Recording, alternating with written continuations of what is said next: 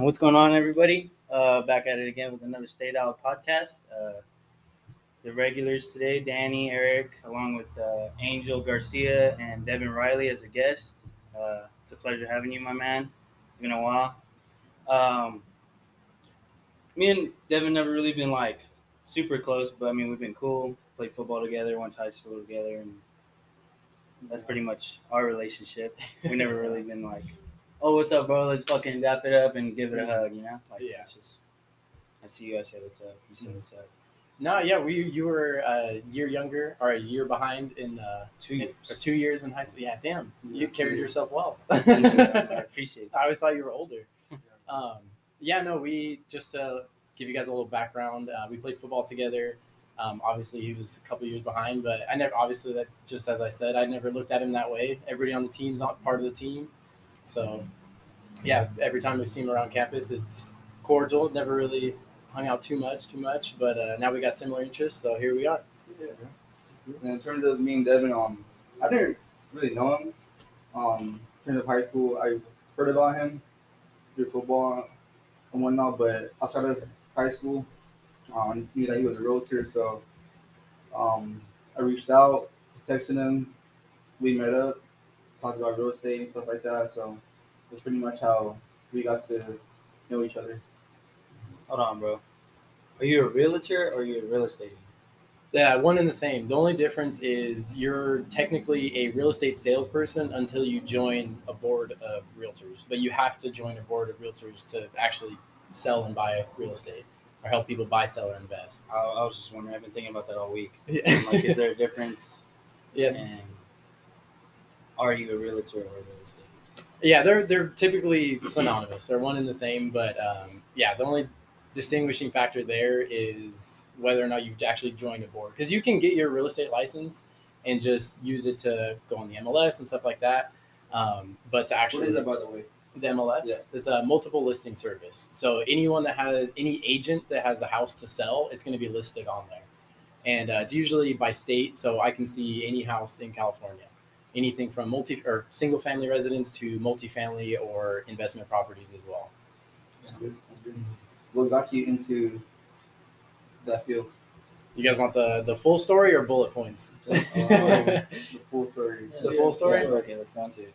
So, yeah, we'll start way back. So right after high school, some of you guys may know this, but I did have a football scholarship to go to NAU, but it was partial. It wasn't a full ride or anything like that. And so it covered everything except for my dorms.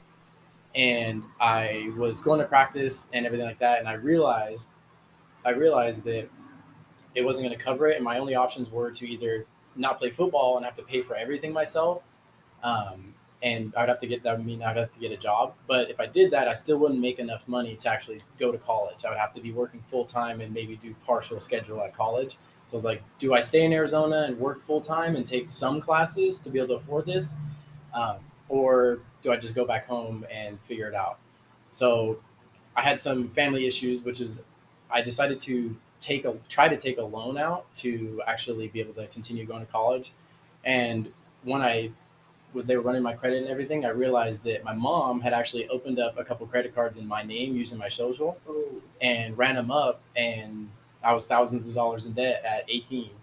And so there went my college. I was like, okay, well, it's time to figure this stuff out. So I disputed it and just kept working. So I was working at Panda Express and a Volkswagen transmission shop called the Right Gearbox.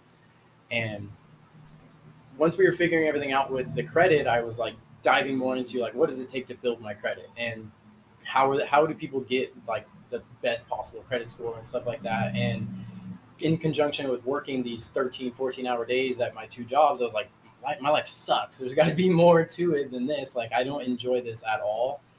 And I started thinking about like how are people like working from the beach or these like digital nomads and stuff like that. And I actually talked to my grandma who was in real estate, and it kind of opened my eyes. Like, she got her license but never really did anything with it. But in starting to look for that, I found the Bigger Pockets Real Estate podcast, and that's what really turned me on to real estate. And so that's every day I was listening to these podcasts for a minimum of like 8 hours a day, because my first shift I was working in the shop and we were allowed to have headphones on because it was super loud. So Brandon Turner was explaining his story and how he got started. This average Joe just kind of crowdfunded his first deal, and then that first deal took off and really made me realize that even though I have nothing to my name, thousands of dollars in debt, like I could probably turn this around. I could I could make this work.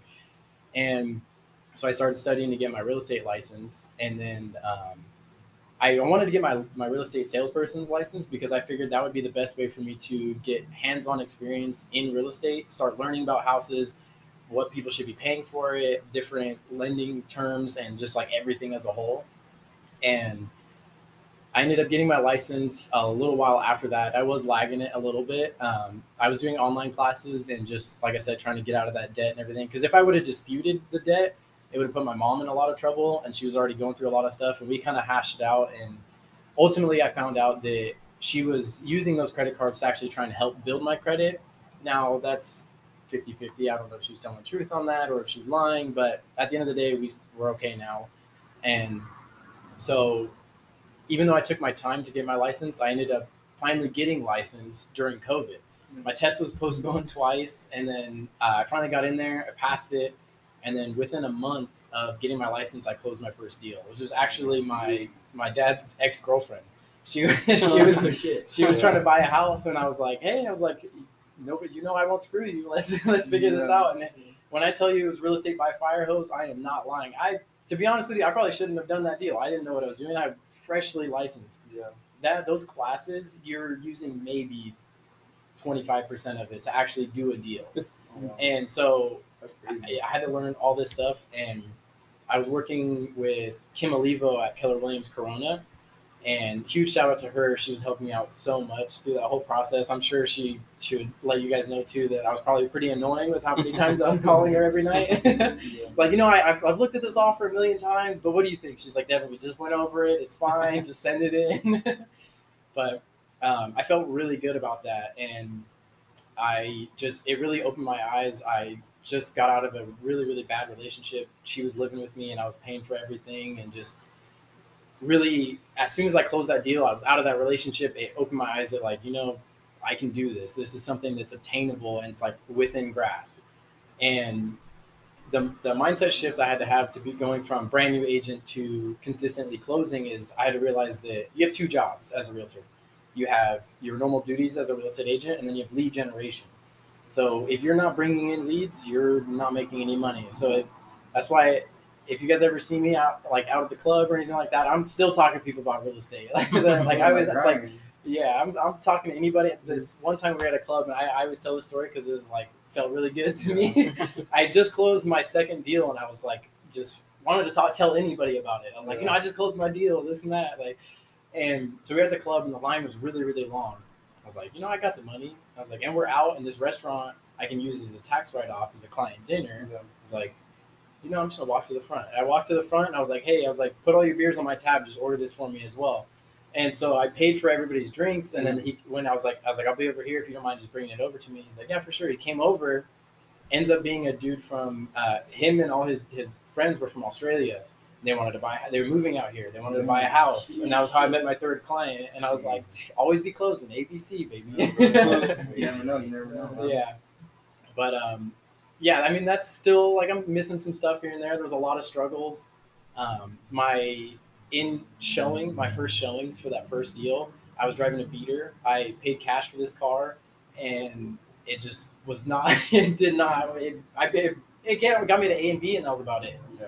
But the second showing I ever did, I remember I was pulling up to the driveway, and my car dies as it's going into the driveway. And I had to wait till they left to go to the next house to even try and get my car started, because I was so embarrassed. I was like, I don't even want to try and start it in front of them.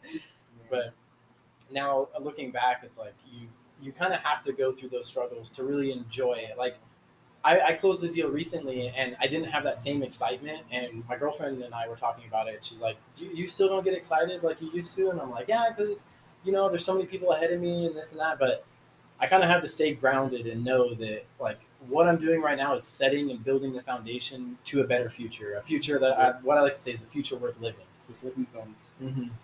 And so, that's about how I got started, and some of the little struggles here and there. But I'm really enjoying it, and it's kind of become my whole life as well as part of my personality. Anybody I talk to knows that I'm a real estate agent. Yeah. I do work nights at a warehouse as well, just to make sure that I have consistent income should anything go wrong. And I just started working there, and everybody there knows me as the real estate guy. That's all I talk about. That's cool as fuck, bro. Like, we appreciate you opening up about it too. But again, I did forget to say that we are recording today. Hopefully for the first time. So everybody say hi to the Usually, camera. the camera blocks on us like halfway through. Yeah, I'm actually gonna check it. Okay. And like we're like, dude, we recorded this whole thing without no video. So. Oh. Yeah, I was a little. I don't want to say it, but I was a little nervous. I don't know if you guys could tell. You're good, bro. You're good. Trying to cover it up. You're good. It's like, you gotta leave me alone, man. You know the rules. I got open house tomorrow, man. All right, what do you think is the hardest part of being a realtor? He's a real estate agent. bro. I'd say one and the Yeah. same. You could say either or. Alright. The hardest part, I think you can break it down into two separate things. One being the lead generation, and two is just being on top of your game. Because if you don't know what you're talking about, people are going to pick up on it. And there is a level to it where if you have the confidence, you could just be bullshitting them and you're going to do just fine. But the other agent on the other end of the deal is going to know. Yeah. So at some point, you're going to cause some issues there. So I'd say the biggest struggle for a brand new realtor is finding good training. If you go somewhere like Keller Williams does have really good training, and I'm not bagging on them because I actually worked in their office as well as a director of first impressions, and I was helping train other agents. But the thing that I found that was lacking is bigger companies like that, if you're not paying them to train you, the camaraderie between the company feels like a glorified country club. Everybody in there is like just talking about themselves, just wants you to hear how well they're doing and what they did to get there. But they're going to help you enough to get to maybe where they're at, but not surpass them. And so I'd say the biggest struggle is finding somebody that you can mentor under or shadow, just watch how they operate. Even if it means opening doors for them for the next 6 months while you work another job, just to see how they operate. I'd say that's the number one struggle, is making sure you find somebody that's going to be able to really show you the ropes. And then as far as lead generation goes, if you're not consistent, you're not making money. If you got to keep in mind that, let's say I start talking to you today and you want to buy a house. Realistically, we got to get you pre-approved. We got to start looking at those houses. And unless you are completely ready, willing, and able right now, it's going to be a couple months before I make any money on that. So if I'm not consistently trying to bring in more leads, it's going to be months before I make that next sale. So I'd say I know that's another struggle, is you got to stay consistent with it, because I know I'm not very good at social media. I've never been. You guys probably saw my social media in high school. I never posted, and I still don't. And it's a really big pitfall of mine. But I've just been like, I like to network in person. I'll go out to bars or meetups or whatever it is and just talk to people. And I feel like that's my way of doing it. But I could be doing even more if I was posting on social media every single day and just, like I said, being consistent with it. So what holds you back from posting on social media every day? I think it's just, one, I think about it too much. I'm definitely an overthinker. Like I'll be typing out a caption for like an hour. Just delete, retype it. I get stuck in what they call analysis paralysis. I'm just like, I cannot move away from like, is this perfect? Are they going to like it? Yeah. Will I get phone calls off of this? And I have like so many posts in my drafts that I never even posted. Yeah. But I think the other thing from it is I am in person. I'm an open book. You guys can ask me anything and I'm going to tell you, because I like people to judge me for who I really am rather than the front that I'm trying to put on. If you don't like me, you don't like me. It is what it is. Yeah. But if you do like me, then I know that connection's real and we're really going to get along. Yeah. So social media, I feel like there's a level of, I'm posting this to get your attention and I want you to give me a call, and it doesn't feel real to me. I'd rather be posting my own personal stuff. Like if you guys look at my social media, it's a little bit of a blend. Like I have some of my personal stuff, some of my real estate stuff. Yeah. And I feel like the people that do comment and talk to me from there are real. Like those are connections that may give me a referral later on because I did a good job for them, or reach out to me like, oh, my friend my friend's looking to buy, and I know you're in real estate and this and that, but just as you said, like I should be more consistent with it. And the thing holding me back is I just get stuck in analysis paralysis, and that's a shitty excuse, especially if I'm saying it out loud. But I don't know. I've just never been very big on it. I should be doing better with it though. Nothing wrong with it, bro. Yeah. I think we can all struggle with it because It's for hard. whatever reason we care about what everybody thinks. But Yeah. it is what it is. I hope you get over that curve, bro. Thank you. Because, like you said, it'll probably bring in some more phone calls. Mhm. One thing that I do enjoy making is TikToks. I didn't think I would, but doing real estate TikToks, just like tour the house. Do you dance or like? No. I think I've actually seen a couple of your TikToks. So Yeah. you're kind of touring the house a little bit. Yeah, just showing like the price and stuff. Yeah, just like a little montage, quick Yeah. points, stuff like that. My favorite one though was the first TikTok that Hunter and I ever did, which I forgot to mention as well. Hunter Thompson, was a DB with me. They played football together, and we've known each other since middle school. And he's been my partner in real estate. Like if he can't make a showing, I'll go for him, and vice versa. Or like he's.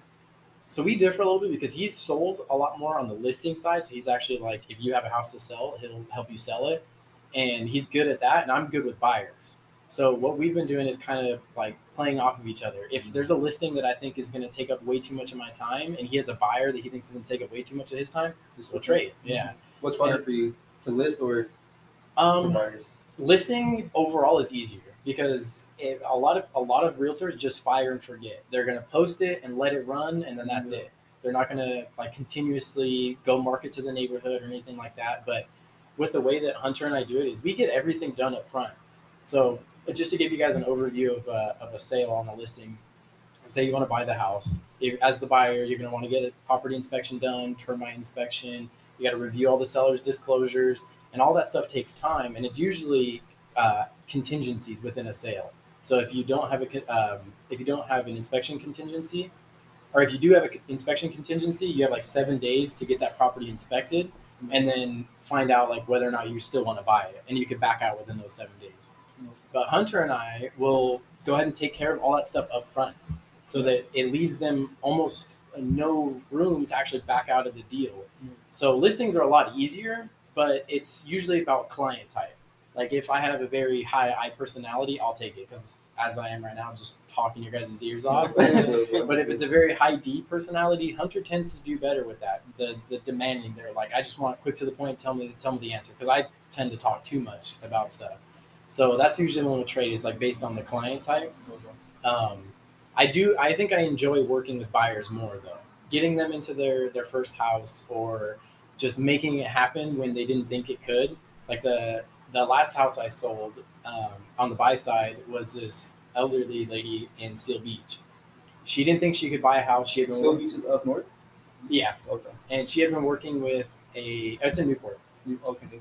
So she had been working with a realtor for the past 7 years who was telling her to pull money out of her 401k and her retirement plans to then buy the house when she has all the cash. So she was like pulling out as much as she could every year to try and save up. But that's really, really bad because she's taking huge tax hits on it every time. So she's losing. She may pull out $20,000 and lose $5,000. Yeah. And she's doing that every year. And I told her, I was like, you don't have to do this.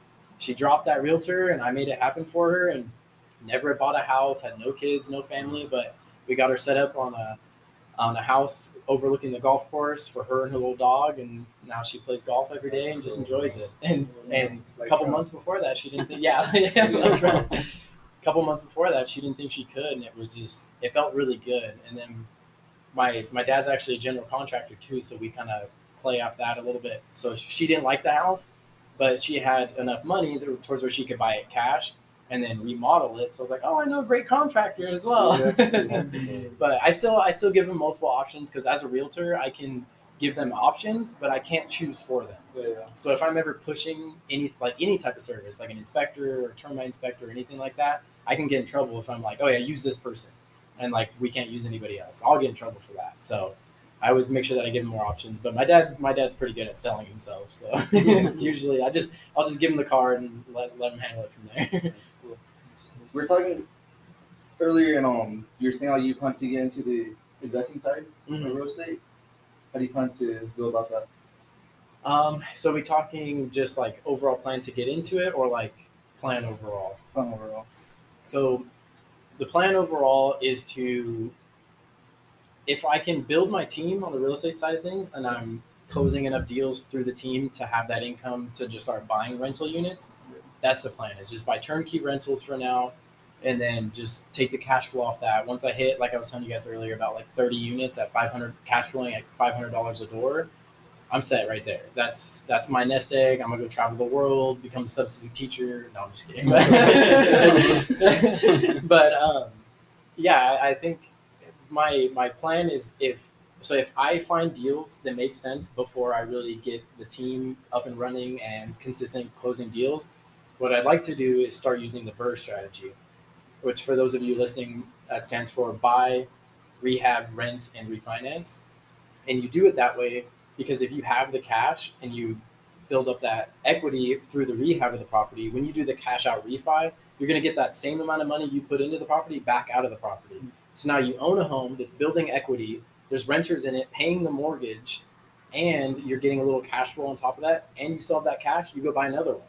So then you just rinse and repeat that. So use that same, let's say I'm buying houses in Idaho, use the same $200,000 to buy 30 units and never really have to, and that's if all goes well. There's always stuff that's going to happen, but that's my overall plan. Now I do have a couple people that, like my mentor Jeff Pittman, he's one of the top realtors in California.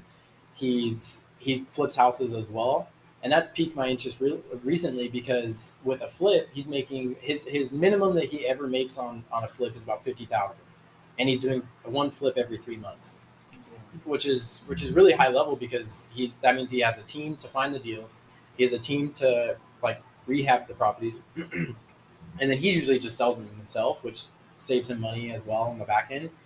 But it made me realize that like if I'm making money as a real estate salesperson, I can take that money, put it into a flip, maybe even have Jeff or anyone else invest in that flip with me, and then take that money to go buy a rental or start building up that capital to get into the rentals. Yeah. So I guess my two major strategies is either flip until I have enough cash flow to start BRRRR, or just build the real estate team until I can just start buying straight BRRRR properties. But from there, there's a few different like routes you can start taking. Like Brandon Turner buys mobile home parks, which I think is genius. Like, why would you not? The space rent now, like if you were to go buy any mobile home in the Hoopa Hills Cascade, which I think, do you guys remember Reggie from football? Yeah. He lived in the Hoopa Hills Cascade. The space rent on one of those mobile homes is right now, because I have a listing in there, is $1,163 a month. So if you own the mobile home park and that's what you're collecting on each unit, that's a lot of I'm money. seeing how some people, they buy those homes and they rent them out like low key, but with the rent and all that, I don't think it's worth it, no? It depends. So most of your money on investment is going to be made on how you buy the property. Yeah. So if that person bought those rentals with enough money down or cash, and it makes sense to rent it out like that, then yeah, for sure, go for it. Yeah. But if you're financing it and your mortgage is like, let's say $1,200 on a mobile home, and you're only renting it out for $1,500, it's going to be really hard because now that person still has to pay the space rent on it as well. Yeah. So I think it's all about location. And in today's market, I'd say you're better off trying to buy, like crowdfunding and trying to buy in a luxury community, because even in a downturn market, wealthy people still make money. And where do you think wealthy people are spending money? In wealthier neighborhoods, because that's where they want to be seen. That's where their status is. So even if it's not them buying investments in those neighborhoods, they're going to be buying houses to live in those neighborhoods. Yeah. So if you find a piece of POS in those neighborhoods, and then you flip it through there, you might be able to sell it for a lot more because you're catering to those type of buyers. Yeah. So I think it just all depends on the strategy you take, and it doesn't really matter what market you're in. Is that pretty much the same thing as like a fixer-upper? Mm-hmm. Okay. Yeah, like a flip is basically like people call it fix and flip, fixer-upper, or POS. Yeah, POS. That's what Has anybody seen you to do a fixer-upper? Yeah, so we have this guy on our team. His name's Hugo, and he does a lot of properties out towards like Banning, Beaumont area. Yeah. And my third house I ever sold was in Banning, in a senior community out there. and I started advertising myself out there, which is a bad idea because that drive sucks. But yeah, I like apparently like it was Yeah. sketchy. yeah, it's not that bad, but the thing is that's the only way in. Yeah, So, and so at night it's worse. yeah. So if I go out, if it's like a 45-minute drive during traffic during the day, go show houses, and it's another 45 minutes to come back, and it's like in that same time, could I have shown more houses to somebody in Riverside or maybe another area? Probably, but yeah. To get back to your question, I was advertising myself out there. I had a couple leads, and they found these houses in Hemet for, I think one was like 185, and the other one was like 210. And he's like, I can offer 170 on these and put 50,000 into it, and then I'll give you the listing after it if you represent me without charging me a commission on the buy side. And I was like, it's not bad. I was like, but how about this? If you buy the property, I won't charge you any commission at all, but I want what I would have made on my commission plus interest based on the equity that you created in the house after you flipped it. So I like kind of squeezed myself into the deal there by like, yes, I sacrificed what would have been 12,000 overall, but made 15,000 on the back end because I just got a portion of it, and I didn't. All I had to do was paperwork. Properties out there are so easy, like. People just want to get rid of them. They're like, "Oh, I have an offer. Take it. Let's make this happen." Speaking about location, where are people buying right now? Anywhere they can, to be honest. Yeah. Yeah, I was thinking about the same thing. So, like, do you have a general city or area that you like to buy from or sell from? Yeah. So, I typically, I started. My first house was in India, in Riverside, and then I went to. I was thinking of Indio because the second or the fourth house I sold was in Indio. So I was getting leads in Banning and Beaumont. The guy started in Banning. I wanted to go out to Indio, and I was like, my drive was already bad. Now I gotta go way out here. Yeah. But doing that drive to India was when I realized, like, yes, I'm new, so I need to take as much as I can because I don't have the luxury of being like, no, I don't want to work with you. That's too far. Like, I need anything I can get. So after I realized that, and I was like, I have a few more deals that are in the works. Like, I can probably start focusing on a new area. I was very keen on trying to make more money and promoting myself in Orange County. So I got a job at Keller Williams Yorba Linda and started working in the office out there. And there's a lot of people that would just call the office because they don't really know any realtors. They're like, oh, I just wanted to find a realtor. And I'm like, well, you're in luck. And then just talk to them like that. So I started focusing on Orange County. That's like my bread and butter because $600,000 sale versus $1 million sale. I'd rather go with the $1 million. They're both the same amount of work, so might as well go for the bigger price point. It doesn't always equate to more money depending on the commissions and if you're on the buy side or the listing side, but I think building a name out there for myself has been a better option. Like you said, for having like being a realtor, having like it's kind of like two jobs. Mm-hmm. How well do you think you balance yourself out between each like category? That's a really good question, and that's something that I still struggle with because you're always you're always lead generating, but if you want to be successful, you have to balance it. You have to figure out, okay, these days and these times I'm dedicating to lead generation, and these days are my follow-ups from getting those leads, and then these days I'm showing houses, trying to get those offers written or doing inspections or whatever it needs to be. And I think for a long time I didn't balance it at all. It was just doing anything and everything when I could. Just trying to make sure that I at least got it done. And now I've structured it like I told you guys. I work Sunday through Wednesday, 2 p.m. to 12:30. So now it's more so like Monday through Wednesday are my lead generation and follow-up. So I get up in the morning and I just start making my phone calls. Anybody that I've come into contact with that has shown any interest in buying, selling, investing, or trading, I start working with them from there and just try to set those appointments so that Thursday, Friday, Saturday, those are my like execution days. That's like my closer hat's on. I'm trying to show them as many houses as I can that they actually want to buy, because there is a difference between just showing them houses and showing them houses that they're gonna want. And that was another eye-opening moment. Was like, yes, these houses are 4-bedroom, 3-bath, but these people don't realize that that's not what they want. You have to show them a couple before they really like change their criteria. The old adage is buyers are liars. They're going to tell you what they want, and then you show them a couple houses and it's all going to change. But yeah, to get back to your question, I think I balance it well now, but when I first got started, it was a whirlwind. I was just trying to do whatever I could, whenever I could. I didn't realize I've been talking a lot. Go ahead. Very good, man. Very good. And then like Bro, you're putting us on game. Yeah. every like what would you say would be like your everyday goal, like something that you have to do before like getting to your regular day? So for me, it's been making sure that I'm not neglecting my personal health. And I know that sounds like something super basic, like That's true though, bro. Very much true. Mm-hmm. I for a long time, I was just like, as I was telling you guys, working my ass off, like those 12, 13, 14-hour days, whatever I could to make enough money. And then it was like, I can work that hard. I know I can. I'll just apply that to real estate. But I'm killing myself. I was barely sleeping. And then I'd wake up all tired as hell and show up to these appointments, all sunken eyes and stuff like that. And I realized that I've got to put myself first. So to answer your question, the first thing that I need to take care of before I do anything else is some sort of self-care, whether that's like I'm gonna get up, make breakfast, read. Like it's usually a morning routine, but sometimes it changes if I have to go on appointments or something. But typically what I like to do is make sure that I'm waking up in the morning, and before I do anything, I drink a full glass of water. I go out there and make my breakfast while I'm listening to a podcast or just some music if I'm feeling a little down, whatever it is. And then I'll get straight into, like, even if it's a light workout, just like hitting some push-ups and pull-ups, like just getting my body ready for the day.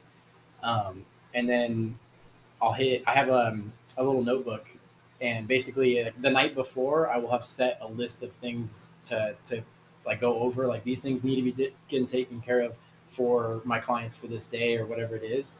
And so that's usually my list, and I'll go from there. But typically it's always follow-up first. That's like, if I don't get anything else done because I have to go to work later in the day, it's follow up with as many people as I can. Because the company that I work with is Your Home Sold Guaranteed Realty, and they actually do a lot of lead generation for me now. And that's why I was able to save some time and still work part-time to keep some income coming in just in case anything happens. And so I just have to wait for my phone. So what I'll do is, after I make my breakfast and go through my little morning routine, I'll practice my scripts, which is just like we have an ALMQ, which is what Zillow wants us to use. And so it's just like, oh, hi, I'm Devin Riley with Zillow Premier Agent specializing in Orange County. I see you're calling on 123 Banana Street, blah, blah, blah, blah, blah. We'll go into the whole thing. Because from 8 a.m. to 9 p.m., I can get phone calls at any time. And if I don't answer that, it affects our whole team's score, not just mine. So I got to make sure that I'm on my shit. So if I'm not doing anything else, I'm following up with those Zillow leads or realtor.com leads or Movado leads, and just making sure that I'm prepped and ready, because I could get a phone call at any moment. How accurate is Zillow? Because I heard like it's not like I love that you asked that, because I get into this debate with people on the phone all the time. Like, there's one lady called me the other day. She's like, "Oh, the property's listed at 1.25, but this estimate says it's only $1 million. So let's just offer them $900,000." I'm like, "You're like $300,000 off at this point. Like, I don't know where you got this from." She's like, "Well, the Zestimate, and the market's going down, so that makes sense." And I was like, "Yes, but the Zestimate is only based off of the bedroom, bathroom, and square footage of the home. That's it. So you don't get any upgrades. You don't get the neighborhood that it's in. You don't get like any amenities that are included with the home, or solar, or any of those things that can potentially add value to the house." And so, yeah, the Zestimate, recently it's been a little bit better because the market is in a little bit of a downtrend. So you see those price reductions, and then it's right.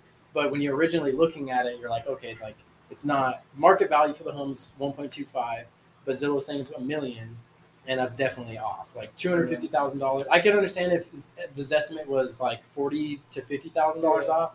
I get it, but $200,000, definitely not. Yeah. I saw that Zillow was now listing some houses for a while. Yeah, they actually got in trouble for that, Yeah, because it's a very fine line when you're a company like that is promoting selling houses, and then you're buying houses yourself, because you can control the prices. If you buy enough houses, let's say I bought all these houses in this neighborhood, and then I sell all these houses for consecutively a little bit more on each one, I'm raising the worth of these homes in this area. But it's not real. There's the only reason that that's happening is because I'm making that happen in that neighborhood. It's not true market value of these homes. So they actually got in trouble for it for like price fix. I forget what the actual terms were, but it's like price fixing basically. So they're not allowed to do it. Like Redfin will still do it, but Redfin gets away with it because the sellers will sell it either to a Redfin agent, and the Redfin agent will sell it under that instead of the LLC or whatever it is themselves. But Redfin agents, they're going to screw you, man. I would not. They're going to charge you 6%, but which 6% really isn't all that bad. That's close to what I would charge. But the first offer you get, you have to either take it or there's other fees that they're going to add on top of it if you don't take it. Because Redfin's all about like, oh, we sell your home the fastest for the least amount of money. Yeah, you do, because you force your clients to take a certain amount of money for their house, which is not right. But got away from your question a little bit. Yeah, Zillow's a little. Zillow's good for a good platform for finding houses, and it's really good for us as realtors for getting these leads. But they need to stop buying it. They definitely need to stop buying houses. Stay in their own lane. How do the interest rates affect someone trying to buy a home right now? That's another really good question. So one thing that I like to say all the time is marry your house, date the rate, because you can always refinance later. But the thing is, and I'll give you an example. I had a client, I won't say his name, but we were looking at houses in Yorba Linda in March. So March was a long time ago. He had a 7-to-1 ARM, which kept his rate really, really low, and so I got him into a couple houses. He backed out a couple times, which it is what it is. That's just kind of how it goes sometimes. Like because when the market was really hot, you might write an offer, or you might post the house and it's gone by Friday. So when those houses were popping up, it's like, we got to write that offer soon. We'll just leave ourselves ways to back out should we not like it or anything pop up in the inspection, so on and so forth. But to get back to the point, they kept putting it off. We'd find them a house, they'd like it enough to write an offer, we'd win the offer, and then they'd want to back out. And this kept happening up until last month. And then he had to get a new pre-approval, and his rate is like, it was in the 6s, but I think they dropped it down to like 5.75, and his monthly payment went up by close to $1,000, depending on that. And so, how long ago was that? March. So from March till now, it's jumped up considerably. And the Fed just says that interest rates are going to keep going up, and they just came out and said that. So interest rates, the higher the interest rate, the more monthly payment, and it also decreases the amount of house you can buy. And in some cases, it could decrease it by tens of thousands of dollars, depending on what you're trying to buy. So I say, if you can afford it and the rates are still within your means right now, buy now, refinance it later, or get creative with the financing. 7-to-1 ARM loans are situational. It's not for everybody. If you are okay with the interest rate changing after that 7 years and you can handle that, go for it, because you're gonna have to be paying less now. But initially, or at the end of the day, you just want to secure that rate where it is now, because you can refinance it later. So if you find a house that you want, just buy it right now. But it is really affecting the people that can buy. I've had people, they were looking in Moreno Valley, that got completely priced out of the market. The interest rate went up so high that they couldn't even buy anything anymore. That was me too for a while. I remember I told you I was like trying to buy a house right now, and then the rates just kept going up, and then I was like, I just can't no more. Yeah. Do that. If you want a house, buy it now. And there's ways that, like, we can all, like, if let's say we all like became super close and we all wanted to buy a house, we could make it happen. The issue is just finding the money to make that happen. And as long as we can make the monthly payments on it and we split the equity or whatever it is, like, I say still try and do it. Like, and you can assume loans too.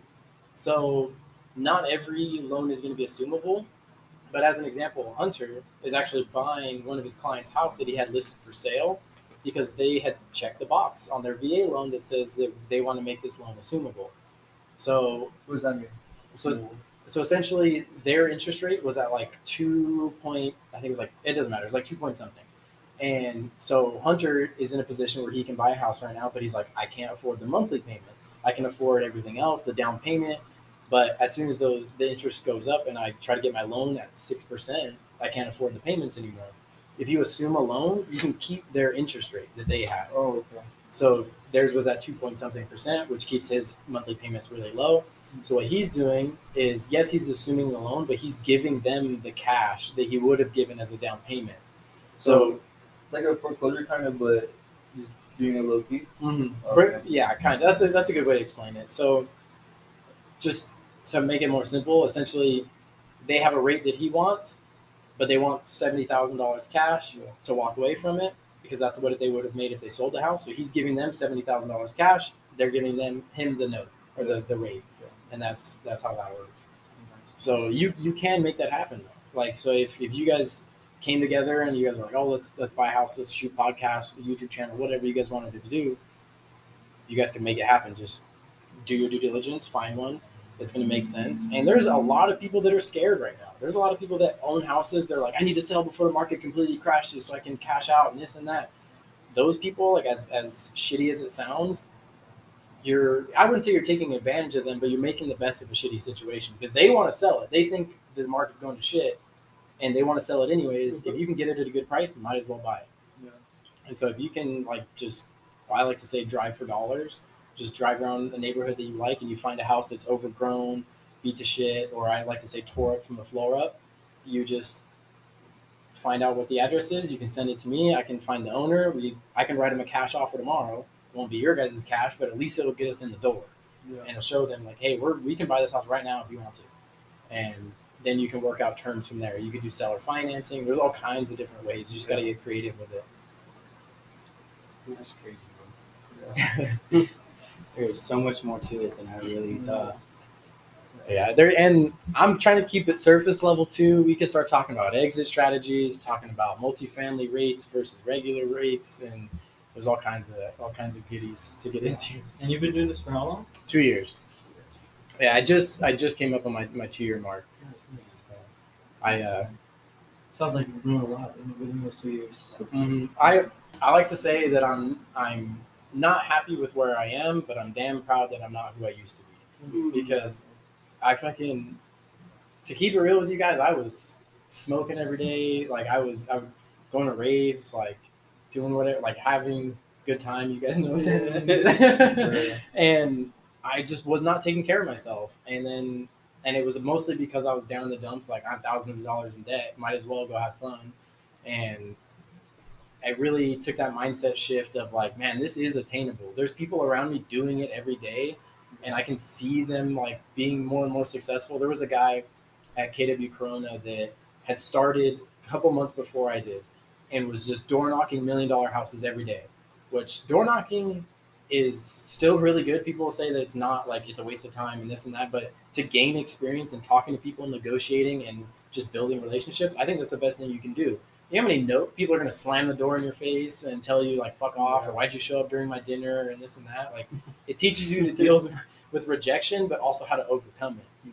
And so I saw him doing that, and he was in a very similar situation to me, and that's why we got along, because he had just gotten out of the military, but had, for lack of better terms, fucked off his money and just didn't really have anything to do.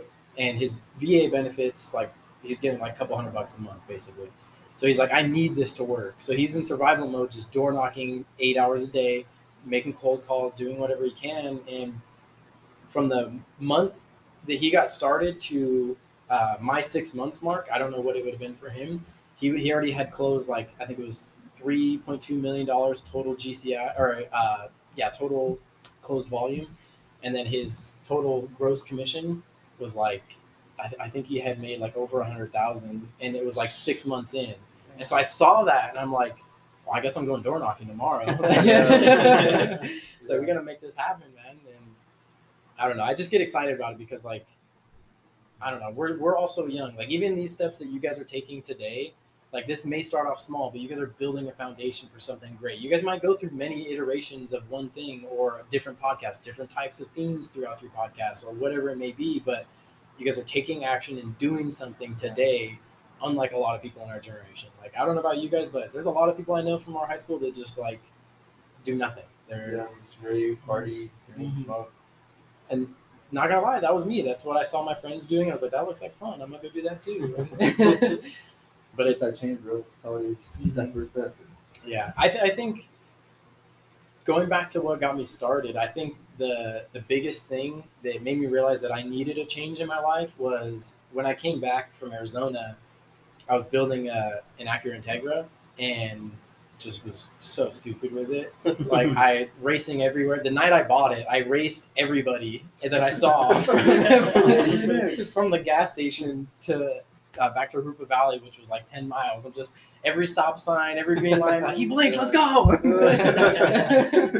And I That's the cheaper though back then, so yeah, it didn't matter. Burned through a whole tank and not care. But I got pulled over going. He says I was going 125. I don't know my actual my speedometer didn't work, so I don't know what time how fast I was. So he pulls me over and he's like, "Do you know how fast you're going?" I was like, 65. he's like, get out of the car. And I was like, and he's like, "Do you know how fast you're going?" And he's asked me again, and I was like, I don't know, maybe 85. My speedo doesn't work, and he's like, "Well, I'm gonna add that to the ticket too." And he's like, "I clocked you at 125," and my ignorant self was like, "Are you sure you didn't go that fast trying to catch up to me?" Because he was on on the motorcycle, so I was like, "You were hauling ass trying to get to me. Are you sure you weren't just going that fast?" And he's like, "Put your hands behind your back." And I was like, "Oh no!" I was like, "Now it got real. Like I was just trying to keep a light mood, and then this got serious." They took my car. Luckily, I went to court. I didn't technically get arrested. I was being detained, but I had to go to court to fight for my license. And that was when I like really opened my eyes, because I'm like, now I don't have a car. Now I'm even more in debt because I have to pay off all these tickets, because I got reckless driving, endangerment of the people, excess of 100 miles an hour, and then no registration. So I just they threw the fucking book at me. And so when I was in court, I had to go to work right after. So I was in my Panda outfit. And it's kind of a funny story because the judge comes in and he's like, it was a Friday. He's like, "All right, I want to make this quick." He's like, "I'm in a good mood. Like, we're gonna keep this light, everybody. Let's just move this through." And he's like cutting everybody's stuff in half, like their fines and like or time volunteer service stuff like that. The guy that goes up before me was on a street bike when he got in trouble, and he's like, "Oh, I don't help anybody that tries to kill themselves or others. So your stuff's gonna remain the same. Get out of my face." And I was like, "Oh, I have the same tickets." I was like, "No way, man." So I get up there and I'm like my Panda outfit and everything, and he's like, "Devin Riley, how are you doing today?" And I was like, "Doing all right. How about yourself?" And so we kind of start talking about it. He's like, "What were you doing that day?" And I was like, "I was running late to work." Kind of gave him the whole spiel. And he's like, "So what made you think you could go that fast?" And I said, "Nothing but frustration, Your Honor. I wasn't thinking. I was going too fast because I was already late for work, even though it wasn't my fault." And he's like, "I don't want to hear any excuses." And I was like, "Okay, it was my fault." So we were going through it, and he's like, "Why shouldn't I take your license?" Because they're supposed to take my license and take me to jail if it's over 100 miles an hour. Yeah. And he's like, "Why should I not take your license?" And I said, "Because I fend for myself. I pay all my own bills. I pay rent. I pay for my own food, gas, electricity, water, every aspect of my life. I pay for it. If you take my license, not only will I not be able to pay back these tickets, I will not be able to keep a roof over my head." And he's like, "Okay, well, do you have any proof?" And I was like, "Well, I'm kind of in my gear." I was like, "I got to go to work right after this." He's like, "But you said you had 2 jobs." He's like, "What's your other one?" And it was the Right Gearbox. And my manager at the Right Gearbox is also a family friend. And the judge wanted me to call him from my phone. Oh, on the spot? Yeah, on the spot. And I knew that I told Ricky, my boss, that I wasn't going to be able to make it to work that day because I had to go to court. But he loves to fuck with me. So I call him, and he's like, "Where the fuck are you? Why aren't you at work?" On the mic, like in court. And the judge asked the bailiff to take the phone to him. He takes the phone to him, and he's like, "Sir, this is da da da da." And Ricky, I could hear Ricky a little bit, and they were just kind of talking for a little bit. And he's like, "Is he a good kid?" He's like, "Yes, sir. He does well. He holds his own." He's like, He shows up on time for work and this and that, blah, blah, blah. And he's like, just because your boss helped you out, he's like, "I'm not going to take your license, but you're going to remain full points on your record." He's like, "I know you're going to have your license, but good luck getting insurance." And then he just sent me on my way.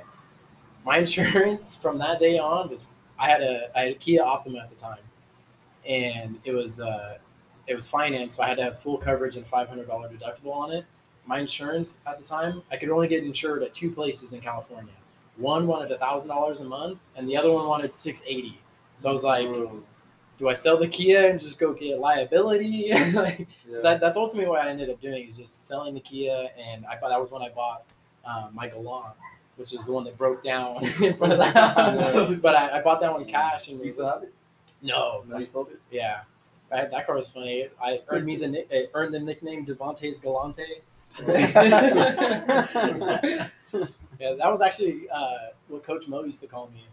Really? Yeah. It was. I felt bad when he gave me the nickname because there was how the story goes is we were running drills and I was locking somebody up during 7-on-7s, and he's like, man, you play like a brother. He's like, we don't have any brothers on the team. He's like, from here on out, you're Devontae. And I was like, all right. But I felt bad because I turned around and one of the DBs was black, and I was just like, well, now I feel like under the scope. Yeah. But yeah, so that was, yeah, It's because I got a DUI in 2020. Mhm. No, 2021 actually, and then and I had no license for a whole year, but then I got a ticket back in February, but I had no plates, no insurance. Oh. Well, I had insurance, but it's just not on me at the time. Right, yeah. No They're still gonna license. cite you. Yeah, and then I was inside the carpooling too. So then I went to court, and then the girl was like, "Do you have proof for all this?" So then I showed her my insurance, registration, my license, which I didn't have yet. So then I paid for. She took off the 2 for those. So then it dropped from like $1,000 to $50. Like, real thank God, that's a lot of money right there. Yeah. So then so my license, I had to go back next month to court, but I was able to renew it in 2 weeks from that time. So then I got it, and then they took out that ticket, which is like $400. Oh, nice. So then I was like, dude, thank God. So then I went back. So then I had to pay for the carpool one only. So Dude, that's nice. yeah, I was like, Praise the rich, Lord. dude. But yeah, I feel your pain. This one girl too, she was the first girl to go up too. She had like, I shit you not, like 6 tickets for her car. He was modded out like crazy. The tickets came out to like $2,000 usually. yeah. This young girl too. Yeah, that's crazy. It's rough, man. There was a client that I had, and he was selling his house because, in his words, it was his neighbors, but like once we dove into it, he was filing bankruptcy. And so I was like, if we sell the house, we can keep him from going into bankruptcy. But he was telling me his story, and it was just cracking me up because he was wealthy. And so he's just like, I just park my car. If I get tickets, I'll just pay him. But then like we were talking about it, and he didn't even have a license at this point because he had so many freaking tickets. And I was so in Yorba Linda, it's very like, if you know enough people, it's tight knit. You'll always run into people that you know. And I was leaving the office one day, going to Trader Joe's just for lunch, and I would get an hour lunch. So I drove by to check on the listing, see how it was doing, and he's out front with the cops behind him. And I start talking, and like I start talking to him after the fact. Got out of work, drove by, and I was like, "Hey man, what happened? Like this and that." And he's like, "Oh, cops followed me to the house." He's like, "They wanted me to stop, but I didn't feel like it." And I was like, "What?" He's like, "Yeah, they took the car, but I'll just buy another one." I was like, Jeez. all right. I was like, I feel like you should be living like on the coast somewhere with that kind of money. Like, what are you doing in Yorba Linda? But yeah, that's the point I want to get to. Like, just write me the ticket, I'll pay it. What's your dream car? Oh man, McLaren 720S for sure.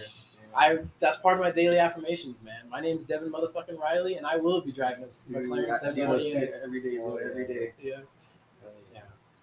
What are your affirmations? So every morning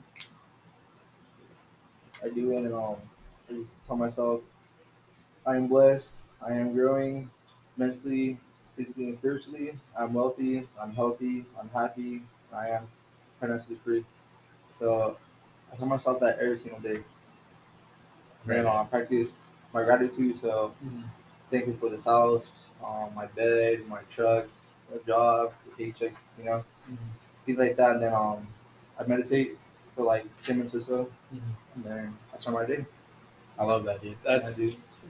Dude, Self-care. yeah, it's the gratitudes. Like, I know this is. I don't know if you guys are into that kind of stuff, like the mindset and just like the power of putting it out into the universe. I don't know if you guys are into all that, but I'm very big on that because I truly feel like that's what helped me. Like I was saying, like I was being stupid. I already had a lot of debt. I was kind of just not in the best place in life. But once I had that mindset shift and started like being consistent with doing that kind of stuff, I remember going to work one day and like I'd always like make it a habit to like on my drive home, my drive to work. That's what I would do. So like my affirmations, my gratitudes, and then like I would always show up to work early, read a little bit, and then like sit there and maybe not meditate, but just like focused breathing, just like which I guess is still meditation, but but I would drive to work and it became such an ingrained habit that like I would. This is gonna sound stupid too, but I'd force myself to smile to put myself in a better mood. It works too. It does, yeah. And it got to the point because I would always look out the window and start saying it and then smile. And it got to the point where like randomly, if I look out the window and there's like just clouds or something, it would remind me of that, and I would just start smiling. And I would just instantly be in a better mood and be happy. And I think that just setting those intentions every day is really going to bring that stuff to you, because even if you're not thinking about it, but you're saying it out loud, you're going to hear it and it's repetitive. You're going to feel more confident in being able to go after those types of things. And I think that it's doing stuff like that has played a really big part in getting me to where I am today, is just being grateful for what I do have, because there's a lot of people that I see that are like just get into the business and start killing it and make way more money than I have. And I've been in it for 2 years, but I got to be grateful knowing that I'm taking those steps each and every day to become who I want to become. It's not going to happen overnight. And I also try to stay focused knowing that you don't want to look at your goals as a mountain to climb, but more as a staircase. You're just going to take it one day, one step at a time. If you keep doing that, eventually you're going to get there. You just got to keep moving forward. It's not all just come at once. Exactly, yeah. So is it competitive? Real estate? Real estate, yeah. It's very competitive. It was really, really competitive. Like a few months ago in the market that we were in, you'd submit an offer and like you'd be submitting an offer with 27 other people. And so if your offer really didn't stand out, it'd be really hard to win that deal.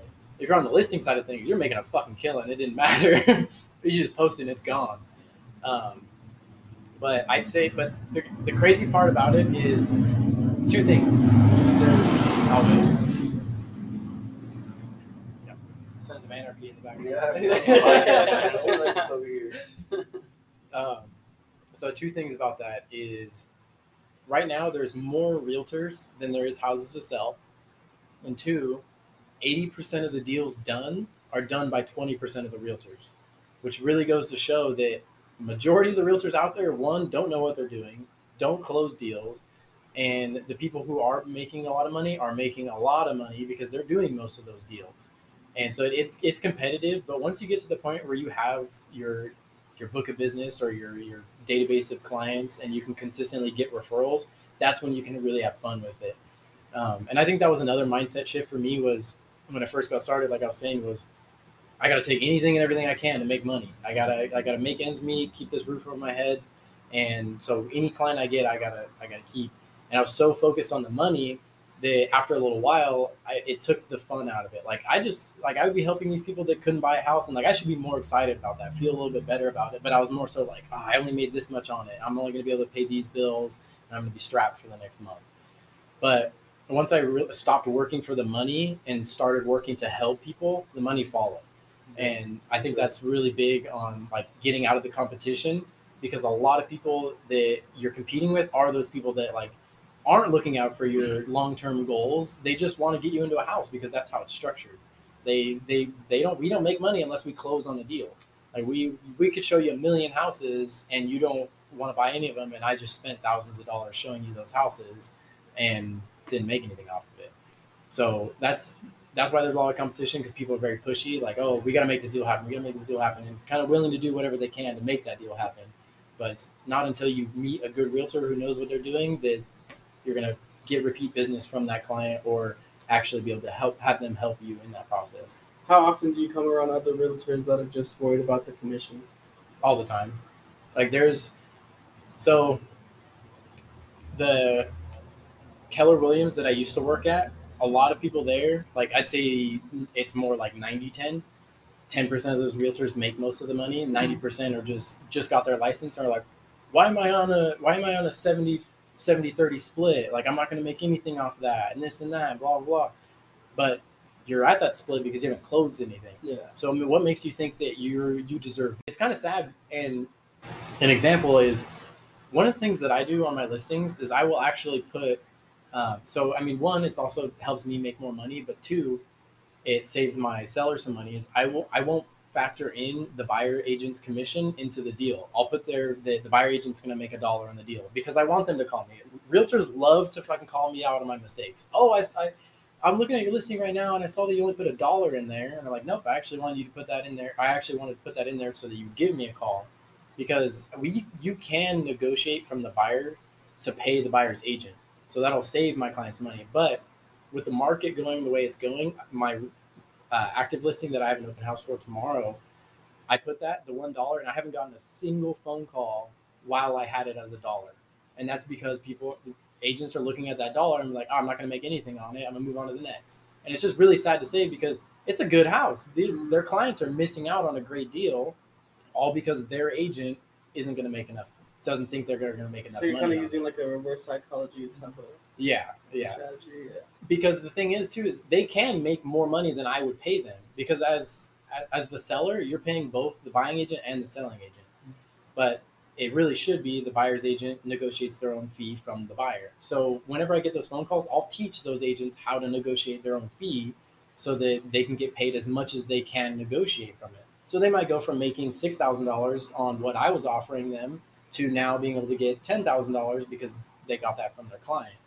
And so it's just like they're really screwing themselves at the end of the day, but also their clients. So it's pretty shitty to see, but that's just how it is in if I'm not getting paid, I'm going to move on. Yeah. Yeah. What's your biggest deal that you closed? The 1.5. 1.5 mil? Mm-hmm. So I wanted to work so typically what I'll do is, just as I was telling you, I'll have the buyer's agents pay their own commission. Well, now I was on the buy side. So the selling agent was only offering me 2%. I was like, I at least want to make 3.5% on this. So I talked to my client and I said, if I can save you X amount on the deal, will you agree to paying me my extra 1.5% deficiency, which I will try to negotiate from the seller as additional. So what I did is I was actually able to get my 2%, but have the seller agree to give me another 1.5% as long as buyer closing costs. And all I did was increase my buyer's purchase price by that 1.5%. And then they gave me that as closing costs, which my buyer was okay with because we came in with a cash offer. So I was able to save them 1.5%. So we still came in at asking and didn't charge my client any extra money, but I got extra money on top of it. So yeah, my 2% turned into a 3.5%, which I still have to use a calculator. Yeah.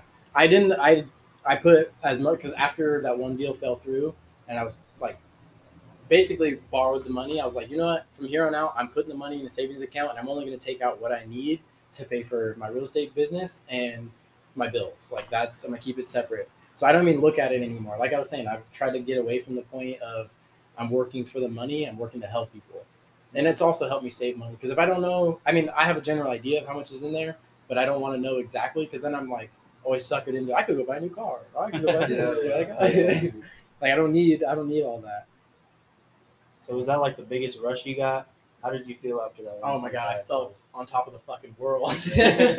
So just to get back into it, so that was a Zillow lead.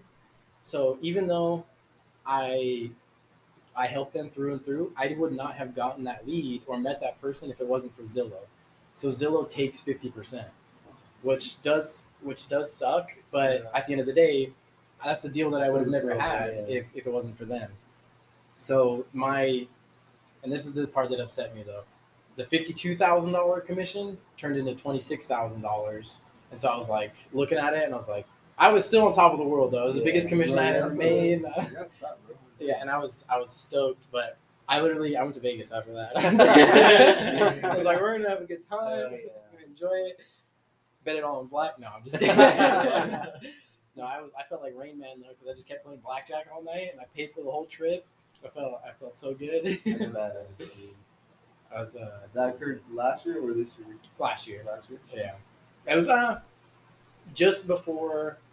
No, actually, no. It was like so December. It was just before. Yeah, no, it was right after December. So it was like January. I can't remember what it was. We closed like the end of January. So then I went to Vegas like right after that. But yeah, I felt really good about that one because when I first got started in the business, I got $1 million lead and just did nothing with it because I was so scared. Like I didn't give him the service that I probably could have. I didn't like put myself in. I just didn't have the confidence in myself yet. Like, oh, it's $1 million. Like he's entrusting me with a huge asset and what could be the biggest purchase of his life. Like so much pressure, and I kind of just let him fall by the wayside. And I look back on that, and I'm like, that's a wasted opportunity.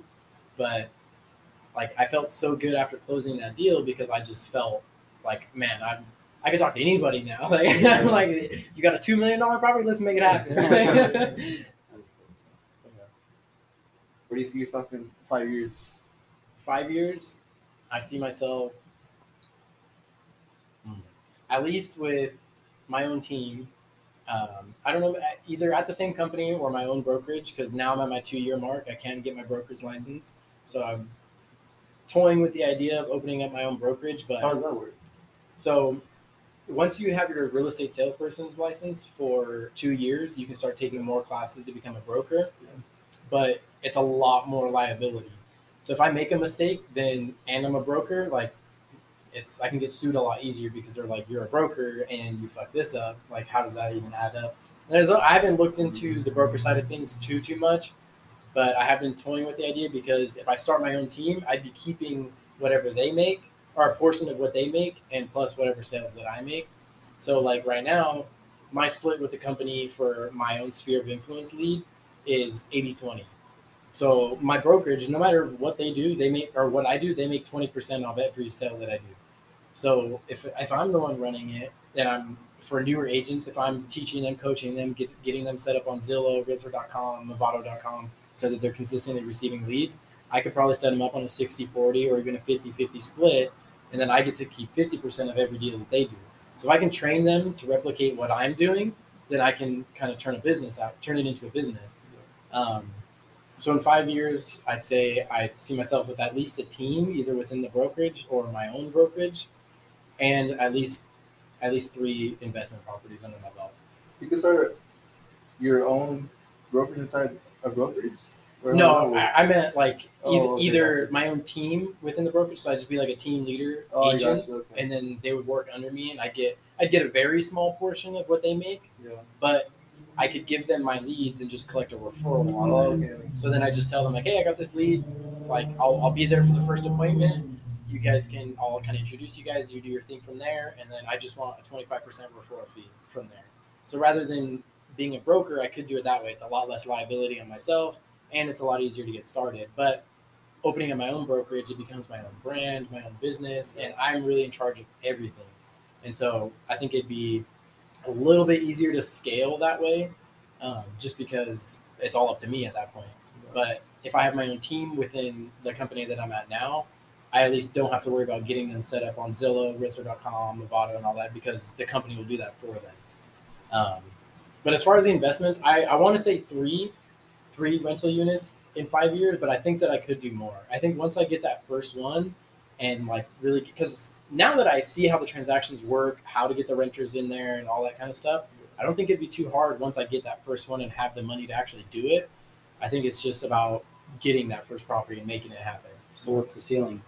The ceiling? Yeah. There is no ceiling. No ceiling? Nice, Sky's the limit. Yeah. Yes, sir. In real estate, your income is not capped. You make as much money as houses you can sell, or on the investing side of things, as many houses as you can flip, or as many houses as you can buy and rent out.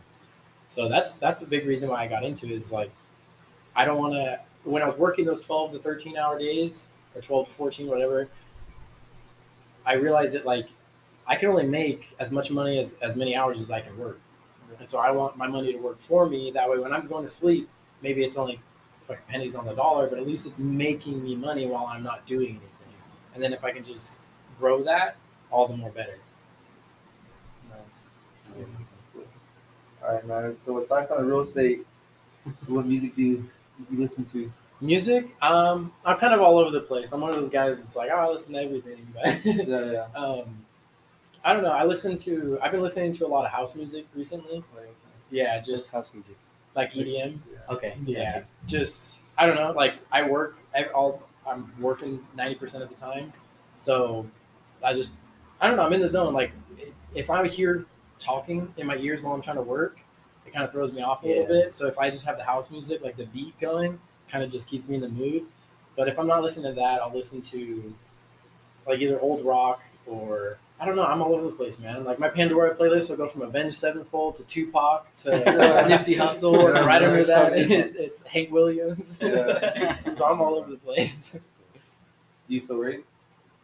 I've been to a couple recently, but not like I used to. Yeah. It used to be like weekend benders. Like I'm going for it all weekend. Yeah, bro. Now it's like me and my girl. We'll go get a couple drinks, enjoy the music, and then we'll usually leave early. Like when I first started dating her, and she wanted to go to a rave, I was kind of like, man, is she the type to like, are we gonna get loose? Like, does that side need to come back out tonight, or are we gonna be even more reserved? Yeah. And then we get there, and she was like right in the middle ground that I like. Like, yes, we're having a good time, but we're not like getting obliterated towards we got to Uber home and stuff like that. Yeah. And it was funny because she had never been to a rave, but she really wanted to go, so I took her. And she didn't even know what music she liked, and I was like, I like hardstyle, but not. I've never had anybody to go listen to it with because it's very. Do you guys know what hardstyle is? Yeah, kind of. So it's very just like. I can't explain it other than like doing the sounds. It's like. Oh yeah. So it's like a fast-paced type of. Yeah. You know, Martin Garrix. It sounds familiar. Yeah, he does like remixes with like real big songs and like throw beats into it. Oh really? Yeah, it's dope. Yeah, I think I've heard him before. Yeah. But How about the Wax Motive? Oh, Wax. Yeah. He's dope too. Yeah. I've seen Wax Motif live. I've seen a lot of people live. He performed in June, I think. In June? Yeah, I believe Ontario or LA. Oh, I'm trying to think what event, or was it like a little like his Little own concert, thing? yeah. Oh, okay. Yeah, no, I didn't know that. Yeah, I want to go, but So can you shuffle? No. Nah. I still gotta get some drinks in me to dance, man. I hold my own. I got my little two-step, but yeah. but no, I'm not really one to. I like to people watch, and I'll still have fun. Like I'll still dance and have a good time, but I'm not gonna hop in the middle of the circle and start breakdancing. Yeah. Anyways. But yeah, no. When we went to that rave though, and she was, I was like introducing her to a bunch of different stuff, and I had never had anybody to go with me to the hardstyle sets because nobody wanted to sit there and because it gets pretty repetitive, but like when you're kind of in that heightened like party mode, you're like and everybody is, it feels really fun for like about an hour. After that, I'm like, all right, let's go somewhere else for a little bit. Yeah. But we were passing by it. She's like, what is this? And her eyes lit up. And I was like, do you want to go on my shoulders for a little bit? She's like, yeah. And I was like, yes. I was like, I'm in love right now. She's the one. Yeah. But she's like, I feel like relationships. I mean, I don't know if you guys want to start another topic, but We got time. I feel like relationships have a very big impact on who you are. And because when I was in a bad relationship, I was very lost. Like I thought I knew who I was and what I wanted out of life. But as soon as I got out of that relationship, I felt even more lost. Like I was just very codependent on that person. Yeah. And it was just toxic. And then I was kind of by myself for about a year. And that was when I really found myself, got into real estate, started doing things for myself and felt good. Like I got into rock climbing, had my own hobbies, like really just kind of became my own person again. Like I know that sounds stupid, but like it's kind of true. You kind of rely on once you start relying on that person, you lose your individuality. Yeah. And I think that I really started to like this person because she had her own individuality, whereas my ex didn't. It was like she was relying on me, which ended up making me relying on her. So this person, it was just like, oh babe, I'm gonna go do my own thing today. Like I'm doing this today, blah blah blah. I'll text you when I can. And I'm like, you have plans? Like, yeah. But it wasn't just like, oh, I'm gonna go out and party. It was like, oh, I'm gonna go meet with this person and we're gonna go take photos at this beach and this and that. Like I don't know, just having her own goals and motives and things like that. And she's going to college and she just graduated from Mount Sac. She's going to Cal Poly, she's going for architecture, which Cal Poly has the #1 architecture program right now too. And it's like, yes, like dude, Yes, goals, bro. yeah, Goals. I love you, man. Like, like I don't know what else to make it better. You check all my boxes for me, man. Yeah. And I just started to feel a lot better about myself and happier, and just like she's seen me at my the worst of the worst and the best of the best, and she's stuck there through it all. And I feel like even though I'm not dependent on the way she feels about me, or she's not dependent on me, like, oh, it's always hanging out and stuff like that. We're not codependent. It's felt good to know that like we're grinding together. We're both moving. Yeah, we're growing together. That's what I was looking for. Yeah. Very good. But yeah, I don't know. How do you guys feel about that? Are you guys kind of on the same page? I feel the same exact thing, bro. The relationship before mine, same thing, toxic, kind of codepending on each other, and getting out of it. Lost, I wouldn't say lost, but finding yourself again, definitely. Mm-hmm. It's a crazy thing, and like you lose friends from it, bro. Like it's crazy. You lose friendships, and it makes zero sense. But you just gotta keep pushing, bro. Like there's nothing you can't just dwell on that, you know. Yeah. But then you find your new person, and it's like a whole nother side of relationships, bro. Like it's a whole nother side that you didn't even know there was. Yeah. Because we're just so young, so immature, but then you find real love, hopefully, and it's just crazy, bro. It feels amazing, you know? I feel like you can really appreciate the next person, like all that much more when you not just got out of it, because I don't ever recommend anybody to hop right back into another relationship, but I feel like you can truly appreciate that person more once you've realized what you truly want out of a relationship. Once you've been through a shitty one and you're like, I don't want that or this or that, and then you find somebody who does all the things you want without you even asking, or brings the best out in you, that's when like I feel like you really start to grow. And like I was definitely on my own grind without my girlfriend and moving forward, but I feel like having somebody that truly cared about what I was talking about, because like I appreciate you guys listening to me, but like as you guys can tell, I like to drone on and I'll talk and talk and talk. And some people will just like in one ear out the other. They don't care, like, and then I'll bring it up again, like, oh, you know that deal I was telling you about, I just closed and this and that, and they're like, oh, what deal? And like with this girl, it was like I got that attention, and she was like she was interested in it and like wanted to know more, to ask questions about it, not just like, okay, well here's my day, and just start talking over me. It's like it's something real, and I feel like when you find that, it's like something like I know there's Andrew Tate and all those fuckers out there right now. And it's like, oh yeah, there's some shit that he says. I'm like, okay, he's got a point. Do you like it? No, I think there's a fine line, and he crosses. He's like this. He's just a zigzag over that line. Like there's some shit that he says that I can agree with. As far as masculinity goes, I feel like our generation has lost a lot of it, and our generation has been conditioned to be soft. Yeah. But outside of that, the way he talks about women and stuff like that, I think that it pushes it to a fine line, you know? Yeah. There's some women that like to be treated that way, and they should be. Go for it. If you feel that way and you like those types of men, fucking go for it. He's right. If you are looking for somebody that you plan on spending the rest of your life with, and you are not that high value male, then then fucking grow with that person. Who cares if you show unconditional love to them? It doesn't matter if you want to spend money on them or enjoy your time with them or give them your all. It doesn't have to be so much like, well, I'm a high value male, she should respect me, hop on the fucking top G train or whatever it is. Like, you guys see he actually got banned from like Facebook and shit today? Oh, really? Yeah. What happened? I don't even know what happened. I just saw some like headline. It was like Andrew Tate it was Facebook and maybe Instagram. So not TikTok though. TikTok, dude, and you know what's weird is I haven't even seen, like, he doesn't have a profile on TikTok, but like everybody has his clips on TikTok. Mm-hmm. Yeah. Do you guys know why that is? Yeah, it's because his business, the Hustlers University, whatever, they pay the $50 to get in it or whatever, and then they're making money off of him pretty much just by posting videos of him and getting him more out there. Yeah, and. You invested or what? No. He's like, bro, I was the first one to subscribe. It's just I just seen it, and that's why he had explained it some of his videos. So I just kind of listened, and I was like, oh, that's cool.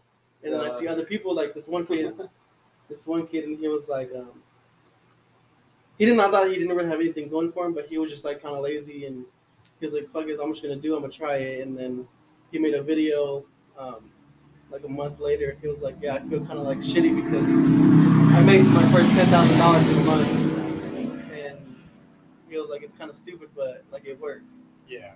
Yeah. I think he's one of the influencers. Like I just said, there's some things that are good. Most of it's fucking garbage. It's just hype, and it gets posted and gets views, and that's why you see him everywhere. But I think if kids nowadays are looking for that masculine idol, go look at fucking bodybuilders. Go look at some fucking real fucking people. Like, yes, he's a kickboxer or world renowned, but he doesn't carry himself like that. Way better people up. Yeah, better mindsets, better achievements. Like, yeah, sure, he's made a lot of money, but I'm pretty sure he has a deal with Bugatti about promoting Bugatti, and that's why he has Bugattis. Yeah. And he makes a lot of money, so he probably could buy one himself. He's got a Bugatti watch and shit like that. But I don't know. It just seems like all social media bullshit to me. Yeah. Like, go follow Andy Frisella. He's the fucking tank, dude. Is that a power bodybuilder? So he's a little bit. So he owns a supplement company, but he's just a man, like fucking. Just makes a shit ton of money, like a no excuses kind of guy. Like, I don't give a fuck what the fuck you're doing. Yeah, he drops F-bombs. Like, he's just really real. And like some of the stuff he says. The podcast is called Real as Fuck. Yeah, I think so. Yeah. But he's I feel like he's not like the biggest dude or like, but he is very masculine. Like, I don't know. The point He's I'm like getting loud. at. Yeah. What about Liver King?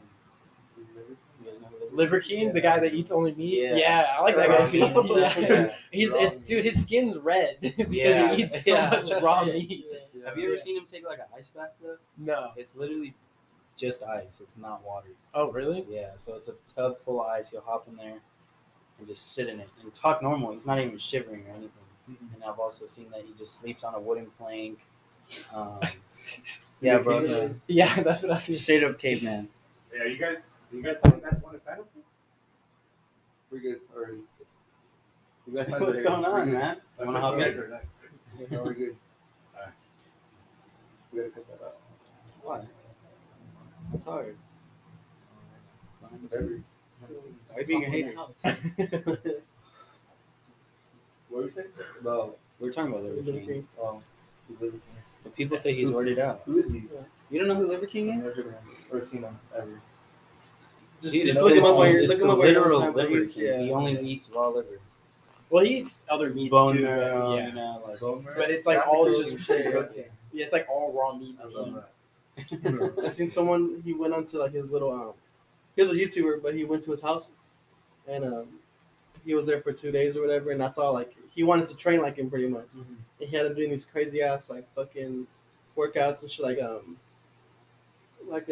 these sit-ups, but you're pretty much not on the floor. You're hanging off a bench, Oh, okay. and like all your weight is just on your whole body, trying to lift yourself up 400 times, and then running however long, and then go back and do another time, and for 2 days and shit. And he was like, "Yeah, I can't do that shit no more. It's ridiculous." That's crazy. Are you any of you guys training or anything right now, or just Just working lifting? out. That's about it. About you. I've been trying to get back on it. So December I got COVID. I was looking at him because I keep asking him to go to the fucking gym, and he's like, Okay, well, hold on. Why, when the question is asked, why didn't you say anything? because he was talking. That's why. Okay. I'll pay for your membership. Fuck you. No, I was just gonna say in December, and you guys can see I'm skinny, but December I got COVID, and like I was always on the kick, like oh, it's just COVID, I'll be Yeah. fine. Fucked you up. My immune system will handle it. Dude, I was sick for like a month, dude, like, Damn. which is crazy. Like so, the first 2 weeks I was like, or the first week I was like, this is COVID, I'm probably fine. Like I lost my taste and stuff, but I was okay. Second week, dude. My girlfriend thought I was dying. She was like, she was in the room taking care of me, and it was actually at, I said December, but it was actually my birthday. It fell on my birthday in November, and so it's funny because everybody's like out partying like behind my house like, with my brother because we're twins, and so everybody's like happy birthday, and they just stop by, open the door, happy birthday, like not trying to get COVID, trying to stay. And but yeah, I ended up. So I weighed 150 at that time, which I had just been in work mode. I wasn't going to the gym as much as I should have been. So I dropped 15 pounds from being that sick. And after that, like I couldn't really eat anymore. Like I just never had an appetite or anything. But I remember getting up one day and I was looking at myself in the mirror and like I'm still skinny, but I was like, I lost 15 pounds and now I look like an Ethiopian child.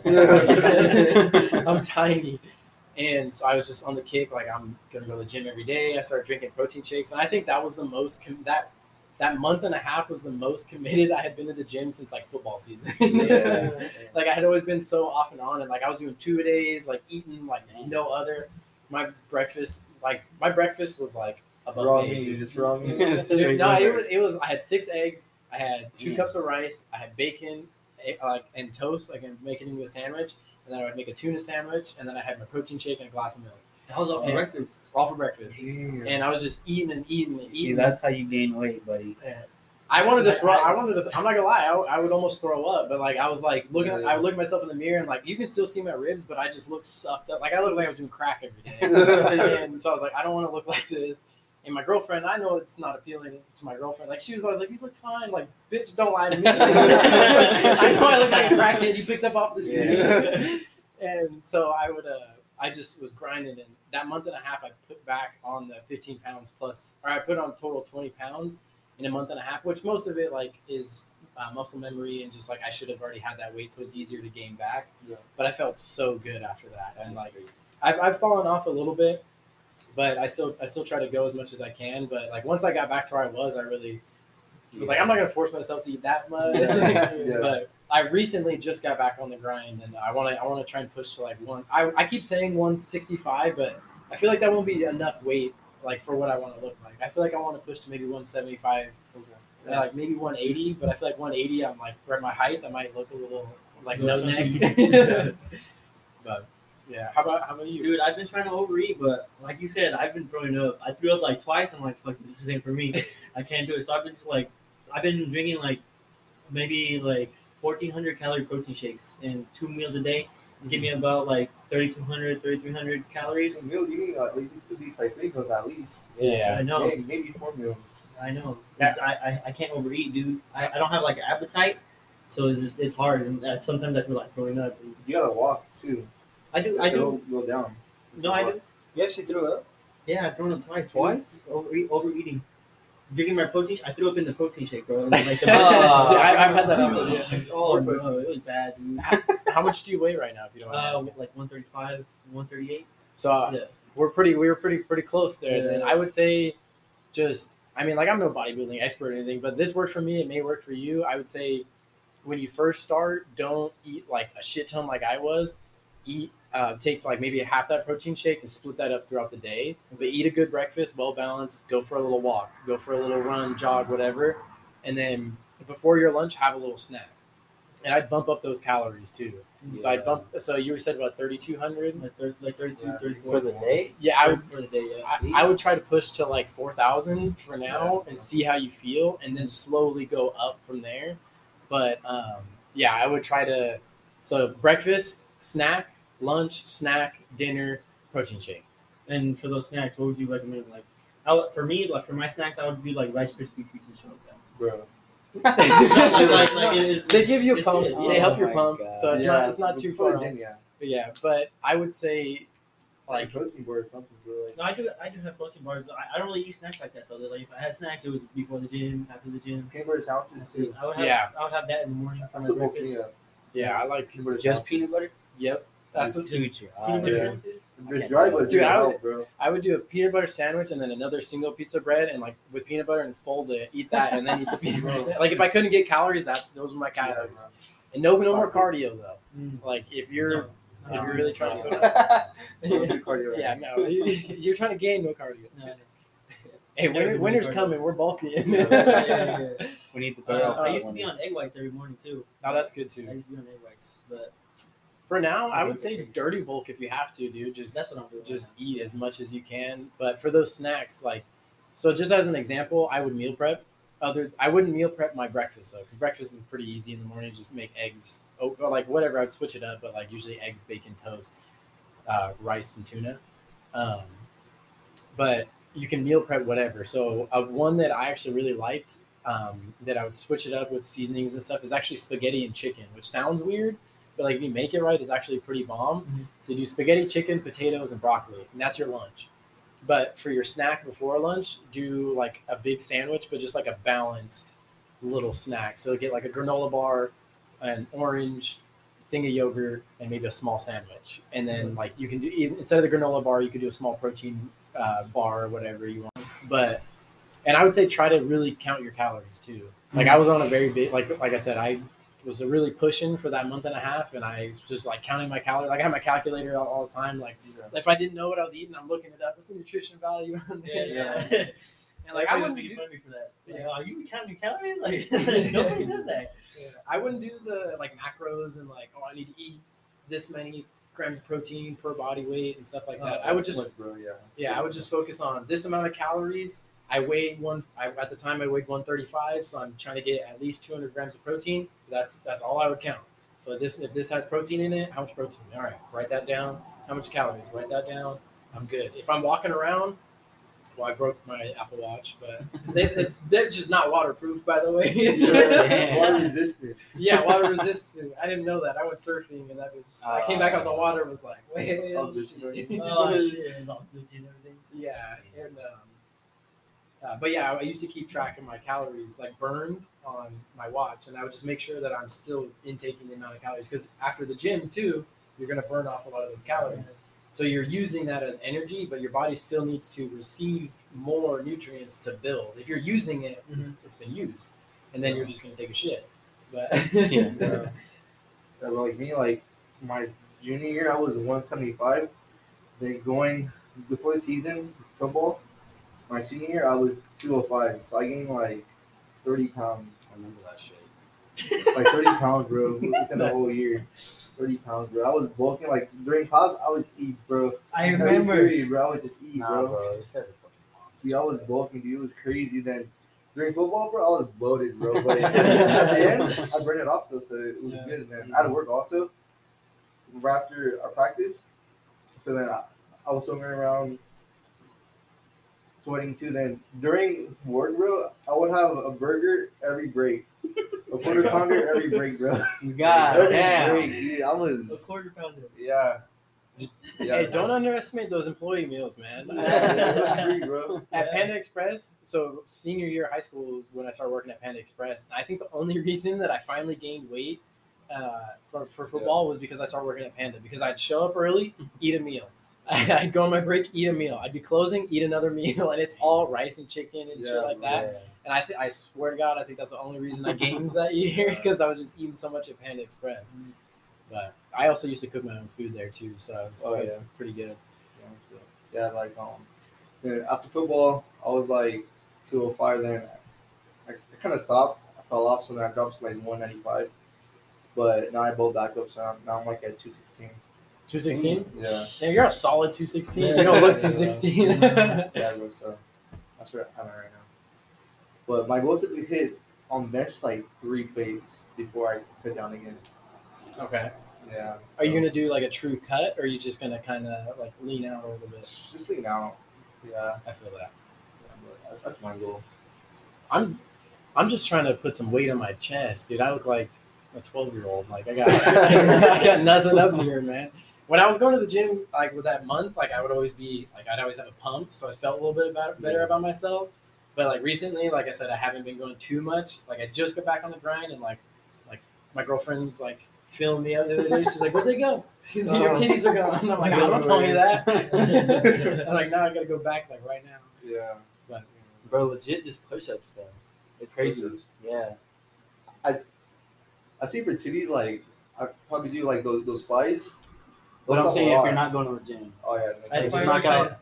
prioritize those dumbbell training though. All the dumbbell Yeah. training, incline, Yeah. Yeah. flies with That's the all I do, dumbbells. too. That works too. Chest press, everything's good with the dumbbells. I would prioritize that. I wouldn't do like bench, because those are more like what do you call it? Powerlifter like workouts. So you What are those can called? There's a name for it. Compound lifts. Yeah, there compound. you go. Yes. But with the dumbbells, you're really focusing on the chest for sure. oh, okay.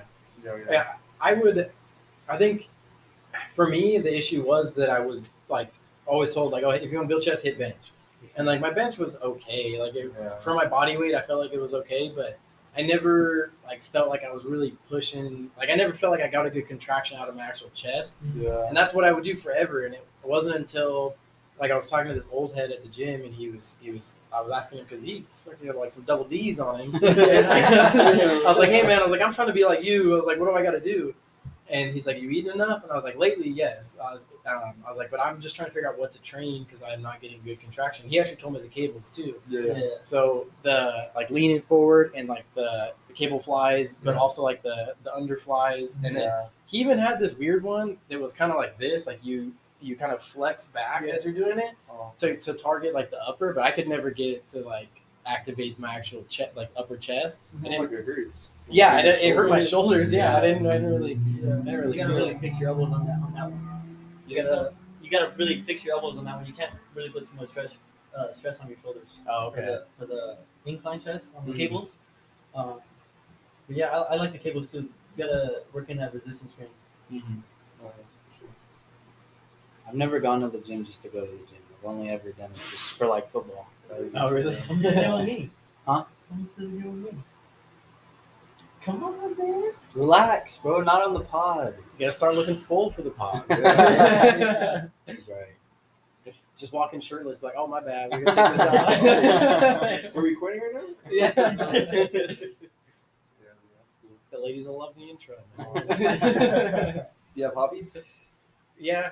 Like I was saying earlier, I got into rock climbing, and that one was, I didn't think I would like it, to be honest, but my buddy Kai, he played football with us too for a little bit. But he went climbing one day and like had been going ever since, and he got me into it. I do like bouldering, so you're not strapped into the harness or anything. You just like scale the rock, and then if you Free fall, climb it? yeah, free climb it. That's scary. But there's mats like have you ever been like a tumbling? So it's like an indoor one. Yeah. I've bouldered actual stuff. I can show you guys pictures too. Let's see it. But you were strapped up. No, You're wild. but there was water under me, so I was like, if I fall, I'm going to the water. I'll be I think alright. this guy where When you hit water, he does that, high, but it he feels like just goes like straight up to like highest mountains. He just climbs it. I don't know his name though. Alex Arnold Maybe. something. But he does some crazy ass mountains there. Yeah, I he don't know climbed. how he does it. What was it? Half Dome and something else in Yosemite, which is like people will camp on the rock. Like they'll set up a little sleeping bag hanging on the rock and then finish the climb the next day. This dude did it in a couple hours, free solo, just climbing, like going crazy with it. One wrong step, you're done. But yeah, I got into rock climbing, and during COVID, I started surfing again quite a bit. I'm still not like amazing. I can't really ride a short board for shit, but take me out on a longboard or a hybrid, and I'm having a good time. You ever see sharks? Oh yeah, Really? Yeah, I got scared one time. It was a dolphin, and I didn't know because it was like. They're scarier too. Well, yeah, because Dolphins they'll are pull. scary. They think they're playing with you. They'll pull you under, They're and you this just smart, drown. too. Yeah, Oh, dolphins are I've never heard of that. yeah, they'll Pull you under? yeah, they think that like they can play with you, and Yeah. they'll drag you under and drown you unintentionally. But my brother and I would go on dawn patrol, but we would get there like even before the sun rose. And one time we were like, "Do you want to just go out right now?" And like the waves look good, and I was like, "How can you even see? Like, it's black out here." So I was already sketched out because like we were surfing at Doheny, which the waves don't get too crazy, but there's always fish and stuff like hanging around there. And I actually the most recent time I went, fucking crab grabbed me right in between my big toe and my yeah, and it freaking cut me up. Yeah, What I was was this just mean? Crab. You think it was a Oh, crab? did I didn't mean to do that. Oh. It was an actual crab. I was like, what is that? Yeah, I didn't mean to do the air quotation. I meant like a crab, like he's pinching. Oh, like, got you. All right. But anyways, so we're going out. It was like pitch black. I'm paddling out, and I felt something touch my foot, and I was like, "Fuck no!" And I like put my feet up in the air, and I'm like paddling out. And my brother's looking at me like, "What?" And I was like, "Nothing." I kept going, and you couldn't really. It was so dark out, and there's no lights that you couldn't really see the waves. You kind of had to just feel as they would start to build up behind you, and they were small enough towards where like even if one crashed on you, you'd be fine. But we were just trying to get warmed up. And I was paddling, and I see a fin, and it's just black, and I was like, "Oh hell no!" And I just started paddling in, like trying to get away from it. and then it comes up and it does the little air thing, like out of the blowhole or whatever it is, and I was like, oh shit, it's just a fucking dolphin. I was scared for no reason. But I did see a shark off the coast of, is it San Clemente? I can't remember. It was either San Clemente or it might have been like when we were far out by Doheny. That's Just weird. They're like way more fun. no, it's not too far. No, it's maybe like 30 minutes from Huntington, Okay. or maybe 40 minutes from Huntington. But yeah, we were going out there, and Kai was with me, and he's Hawaiian and just thinks that sharks are like the dogs of the ocean. So I see the fin, and this time it was clearly like a shark fin, and I was like, "Fuck no, I'm out!" And I start paddling away, and I see Kai out there just like trying to touch its fin. Like, turns out it was a not a sand shark, but a small one. So he's like, "You're scared for no reason." But I was like, "I'm not taking any chances. I'm getting away." But yeah, no, I've had some funny stories surfing. There was one time, the first time I ever took my brother out, he was on my buddy Kai's board, and the wave took him, and he fell. Wave was so strong that it ripped the leech, and so the board's like going back towards shore, but we didn't know. He pops up out of the water in front of me, and I'm like, "Where's your board at?" He's like, "I don't know." I was like, "Well, you better fucking find it. It's not yours." And so I turn around, and I like kind of pop up on the board a little bit, and I can see it over the last wave. And I turn around, and there's a wave right there, and I was like, I think I can catch it. And I start going. I was like, I'll probably be able to ride and like jump off, grab the board. And this is my favorite memory surfing. I take the wave, and I'm coasting down the line, and I grab the board, and I pick it up, and I'm like surfing with it still, and I'm going all the way down the line, rode it all the way into shore, or at least until there was rocks, and I jumped off. Cool. But I was like, my brother's looking at me like, what the hell? Because he had never seen me surf before, so he didn't know how good I was. And like, I still not good, but it made me look like I was a beast. This lady was like, "That was awesome. How long you been surfing?" I was like, "It's like my third day." But after that, I was hooked. I felt it was just like clean, like I went all the way down the line. I didn't get a barrel or anything, but I just like kind of like put my hand in the wave a little bit. You know? I felt. I was. I've always hooked. wanted to try, but I don't like the ocean. It's sketchy, bro. Yeah. He's gonna tell some You got bullshit good ass like story. crowd, bro. Like, I don't ever see crowds at the beach. Oh, the crab. Yeah. I didn't see it, but I could definitely feel him pinch, Yeah, a little like because he did that, and I was like, "What the hell?" And I like kicked at my foot, and I felt something. I felt something hard, so I assume it was a crab, and I had a mark, like something like pinched right there. On the top and bottom. Yeah, so like it got me. Oh, it was. Yeah, it did that too. No, it got me like right in between, so it like went in and it grabbed me right there, and I had like I still have I might have a little cut right here, but I had a little mark right here and like It was right recent. here. Yeah, like a couple maybe 3 weeks ago. Oh, dang. Yeah, but Mr. Crowd got you. yeah. But, oh yeah, I was gonna show you guys the pictures of me. But yeah, I want to try. You know those like how water parks have the surfing. Oh yeah. yeah, I want to try that first. Is that the same kind of? I don't want to fucking talk. Fuck you. So you can bring a surfboard to use, but I think that I haven't been on one of those myself, but I think most of them have like a skin board or skimboard. Yeah, to It use. seems hard though, like just going so fast, and and you slip. Nigga, what? So the real wave or the water park? The water park one. Well, those people just walking. Have you ever seen them? Like the teachers or I whatever. think I tried it out once, but You tried it? I just slipped and I freaking just went tumbling. But it took me. It's hard because it feels. I've never done it myself, but I watched my buddy do it, and he was telling me he's like it's hard because it feels like you should lean back or you're gonna fall, but you kind of want to lean a little forward into it. Like have you guys ever dropped into like a quarter pipe or anything at a skate park? Not on the skateboard. Oh, so it feels like that. Yeah, but you don't want to like, slam the nose down. You kind of just want to like coast into it. Yeah, like that is really close to surfing on a shortboard because of how fast it is. But if you're trying to do, I would say you'd have better luck just going to Doheny and getting a longboard. Dude, it's so chill. You could stand up most of the way out there. You're talking about crabs and sharks and shit. those are off days. Those are crazy days. We feeling all right? We want to wrap it up? Yeah. All right, Yeah, well, thank you guys for having me. I really appreciate you it. coming on, You guys bro. listen to me drone on for a Yeah, while. man. That was Yeah, great. Yeah, bro. Good Good episode. laughs, good knowledge, everything, bro. Well, yeah, man. Thank you for coming on. I'll come back anytime you guys want, man. Appreciate you, bro. You're Anytime. gonna do great things out there, dude, for sure. Yeah, you can bring it, man. Yeah. But We gotta do it again for sure too. yeah, for Yeah. sure. Yeah, definitely. I'm But down. for the audience, we did have 2 fans on, so fuck you guys. We needed to breathe. Dude, I'm sweating. Yeah. I'm sweating right here. Oh yeah. What's But, your Instagram, by the way? Oh yeah, you guys can find me at. Let me pull it up to make sure. Yeah, It's Devin _ Riley _ your TikTok, IG, Facebook. My You gotta tell you. I'll definitely be tagging you and everything. So my TikTok is the same. It's Devin _ Riley _ cool. Good. Yeah, and you guys will see some of my TikToks on there. Oh yeah. Yeah. All right. Well, everybody, stay dialed and have a good one.